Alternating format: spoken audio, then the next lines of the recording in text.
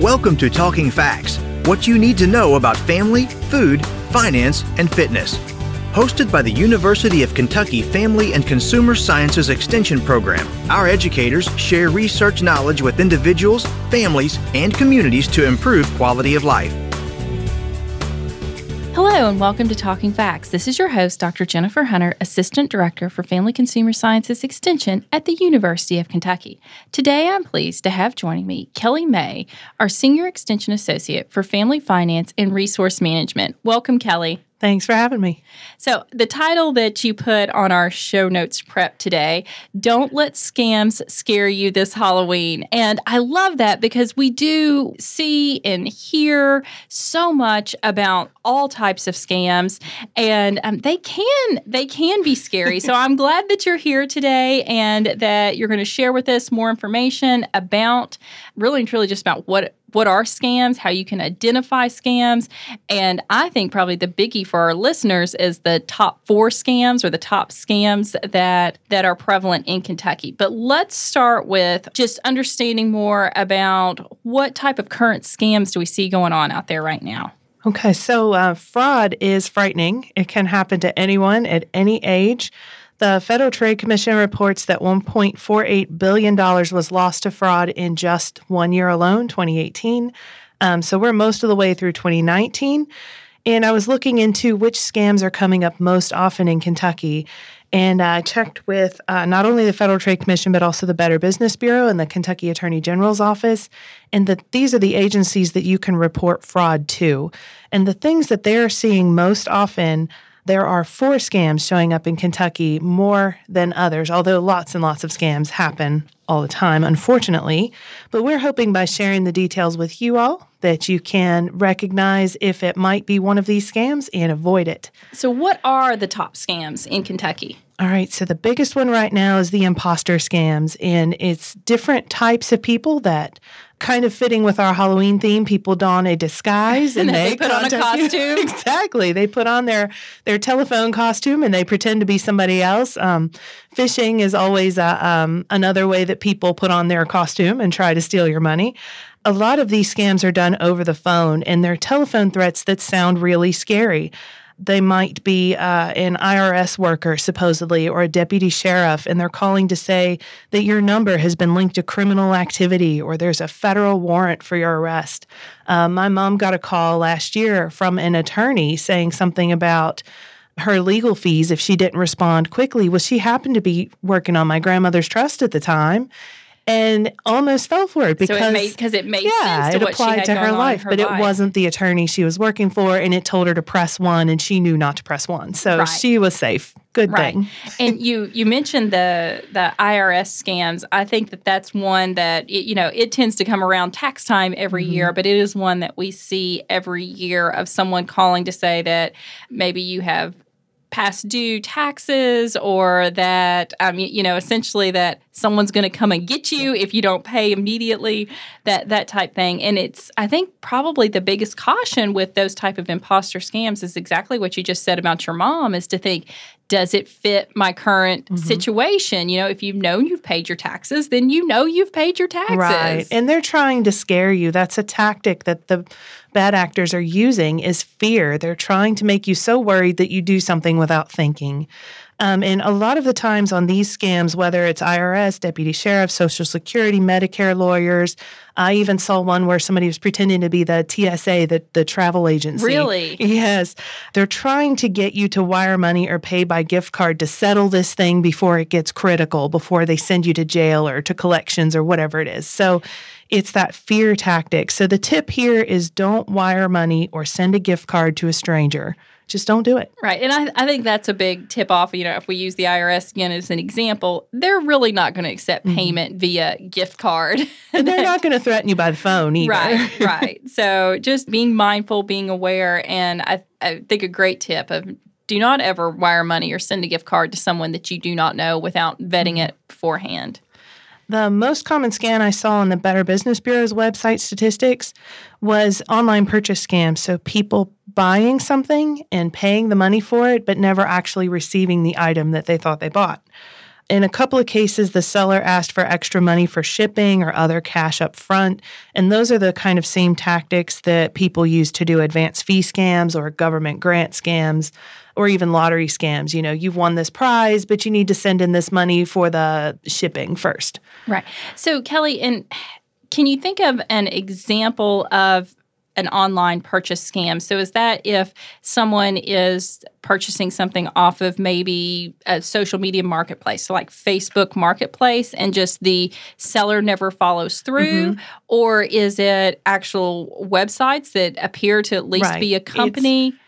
Actually, it's both of those and then more. That I was surprised that quite a few of those listed on the Better Business Bureau site were people looking for a specific breed of animal, like a pet, a dog or a cat. That's interesting. And those were the ones that were the higher dollar ones because these specific breeds cost expensive. More money. Yeah. And so the website looked legitimate, but apparently it wasn't. And they didn't have at least they didn't send the animal in question, and they didn't receive the product they offered. But sometimes it is a false website, or you have to be careful too, like you mentioned with the Facebook selling sites or like Craigslist type of things, all of those.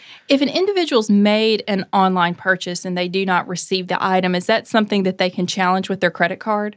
Possibly. They can report it as fraud. They can challenge with the credit card. They start with trying to work with the company. Right. Hopefully you've used a good vendor who will follow through. And a lot of times it's a simple mistake in shipping or other information like that can be easily remedied. But if it is a scam, it can be very hard to get your money back. So the tip here is to research your businesses before buying.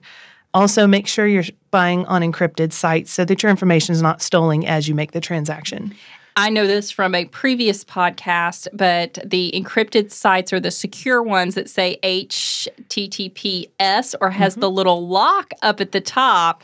Yeah, I pay attention when we're podcasting as well. Has the little lock up at the top to let you know that it is a secure website and safe to enter your credit card information. The next most common scam right now is employment scams. So working from home may sound like a dream come true, but it might be a nightmare and fraud, unfortunately. In these type of scams, the employer, and I'm saying that with quote marks, is sending a check and asking for money back in return, or they promise to reimburse your costs, your mileage, your supplies, those sorts of things, after you've done the work or the service that they are requesting, except you do the work and the service and they never actually reimburse your costs. I saw one example where the company required, it was going to help a gentleman set up a new business, and they asked for upfront money for a license, registration, insurance. They were sending him documents that looked to be real, that looked like business contracts and things he would need in order to start his company, but it was all fake. Really. And that, again, I think probably goes back to your previous tip, too, about making certain that you research who it is that you're working with, or in this case, possibly, quote unquote, working for, and just making certain that you're vetting, because anytime someone asks for money up front is typically a clue that at least wants to make you pause so that you really and truly can do your research to make certain that, yes, this is a legitimate company, and yes, I do need to send this money up front. Right. And so the tip here is, if it sounds too good to be true, it probably is, and that's true for any scam. Right. That makes sense. All right. Finally, we've got the grandparent scam. We hear that seniors are targets, and that's true, but it doesn't have to be a grandparent. It could be any relative, supposed relative. In the traditional grandparent scam, a person who is allegedly the grandchild calls and is very distressed. And they say, I've been arrested, I'm stranded. A lot of times it's in a foreign country or they're in jail, and they need money wired immediately. And there is also a sense of urgency and secrecy. They don't want you to tell mom and dad, please don't tell mom and dad. I don't want to get in trouble. I just need this money so I can get it fixed and come home. And so anytime somebody wants you to hurry, that's that urgency. The scammer doesn't want you to check it out. They don't want you to do research. They don't want you to actually call and make sure little Jimmy's at home and not in Italy right now. So anytime somebody wants you to hurry, they are asking you to part with your money before you have a chance to research. So that's a good sign that you need to check it out. Right. And I know, especially with a scam similar to this is something they even train bank tellers on, to recognize that if someone does come in and they seem to be distraught and they're wanting to wire a large amount of cash, just, that they encourage tellers to ask additional questions to try and kind of help sort out and vet if it could possibly be a scam. Mm-hmm. What are some tips to help avoid falling victim to a scam? As we sit here and we talk about it, all these things just make sense, right? Mm-hmm. And as we say it, we think, well, how could anybody fall for that? But as you say, when you're in the moment and it's something that catches you off guard, that's maybe not something that you're expecting at all, that sometimes you just don't think quite fast enough. So what are tips that you could share with our listeners today to help them avoid falling victim to scams? So a big one is take your time. Just take a deep breath. Whatever they're doing or saying, it's geared to make you hurry. It's scary. It sounds scary. It sounds overwhelming. It sounds like something you need to take care of right now. So fight that urge and just take your time and step back a minute and make sure that this is something you want to be involved in. And it may be true and it may not be true, but that's the best way to find out. Don't believe your caller ID or the email address, because the scam artists can fake those. They can make it look like a number that they're not actually calling from, or an email address and phishing. Hang up the phone. You do not have to be nice to these people. You don't have to talk to them. You don't have to give them an excuse. You can just get off the phone, say, I'm not doing business today. I'm not interested in this. And then you can sign up for the do not call list. Now, I will say that doesn't always work. A lot of us have signed up and we still get the calls because there are groups that are exempt. And let's face it, the bad guys don't follow the rules. Right. Bad gals also. Mm-hmm. So they're probably going to call you anyway, but it gives you that extra insurance in your mind to know that, hey, I'm on this list and these people aren't supposed to call me. So you can that much easier hang up. And if you want to be on that list, the number is 888-382-1222, and you call from the phone you want to sign up. And we will include the website link as well as the phone number in the show notes. So if anybody wants to go back and reference that to be able to sign up for the do not call list. Right. And another big tip is don't pay in advance. We mentioned on a couple of these, they'll send you a check and they want you to deposit it and send back some portion so you get to keep the rest. And what's happening is they're sending a fake check, or the check bounces and they've gotten the money back from you, which is good, hard-earned money that you put in the bank. Exactly. While their check bounces and you don't get to keep anything from it and you're out the money that you've sent.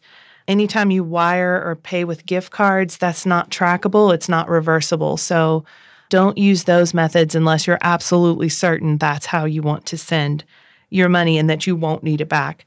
And then finally, while there's people you undoubtedly trust, and this is the scariest one, I think. This is the most Halloween-ish of my tips, and it's very unfortunate. But while there's people you undoubtedly trust, keep in mind that they could have been a victim already. So somebody that you know would never do you wrong, if they're a victim and they think that it's real, they might be telling you about it in good faith, and here it's a scam. Right. What else can someone do? Report it. Please report fraud. Fraud is underreported, and that's how it keeps happening because officials, if they don't know about it, they can't stop it. So your report could help prevent somebody else from being a victim. Getting fraud data and making lists like this helps people be aware of what's going on right now, what's going around, so they can look out. I know that you mentioned several names at the beginning of the podcast that you had checked to find out the most current scams or the most prevalent scams. Could you share those again, and also how someone might be able to report to those agencies as well? Absolutely. So the most common agencies to report to are the Attorney General's office. There's one in every state. And our Kentucky Attorney General has a scam alert system that you can sign up for as well. So we'll post those in the show notes. Also, the Better Business Bureau, you can look up businesses to see if they're legitimate companies, if people have complained before, and you can file your own complaint. And finally, the Federal Trade Commission, they take complaint data from consumers about anything and everything all across the country. Let's talk a little bit about the scam alert available through the Attorney General's office. How does that work? So it's a text system. So you just simply sign up for their text, and they will let you know if there's something going around It's not a whole lot of text that you get, but if there's something that has popped up and is becoming increasingly more common, they will send that out and let you know. All right. I will say that I had personally signed up for that, and they do not bombard people with text, that it's truly only if there is a very prevalent scam that's going around. So I think probably a good resource for people. Kelly, thank you for being here today and just bringing scams and fraud to kind of the front of our mind and helping us think about it, that really and truly anyone can be a victim. We have a good friend that she completely knew better than all this, but she was struggling with her computer, and it probably had a virus or something on it. It needed to be cleaned up and worked on. And just like how you said with your mom, someone called and said, something about the internet provider and something about the computer, and somehow she just felt like it was all linked together. She actually gave them remote access to her computer. It turned into be a pretty big deal. She never took the time to stop and think. And someone else was sitting in the background saying, stop what you're doing, stop what you're doing, stop what you're doing, because the person not on the phone, not involved in the situation, just observing what was going on, had the time to process the conversation and realize. So I think that's probably the best tip that you shared, is just take the time to think. Don't get in a rush.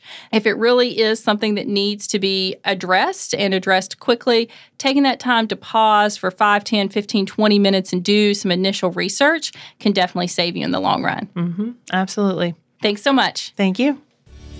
Thank you for listening to Talking Facts.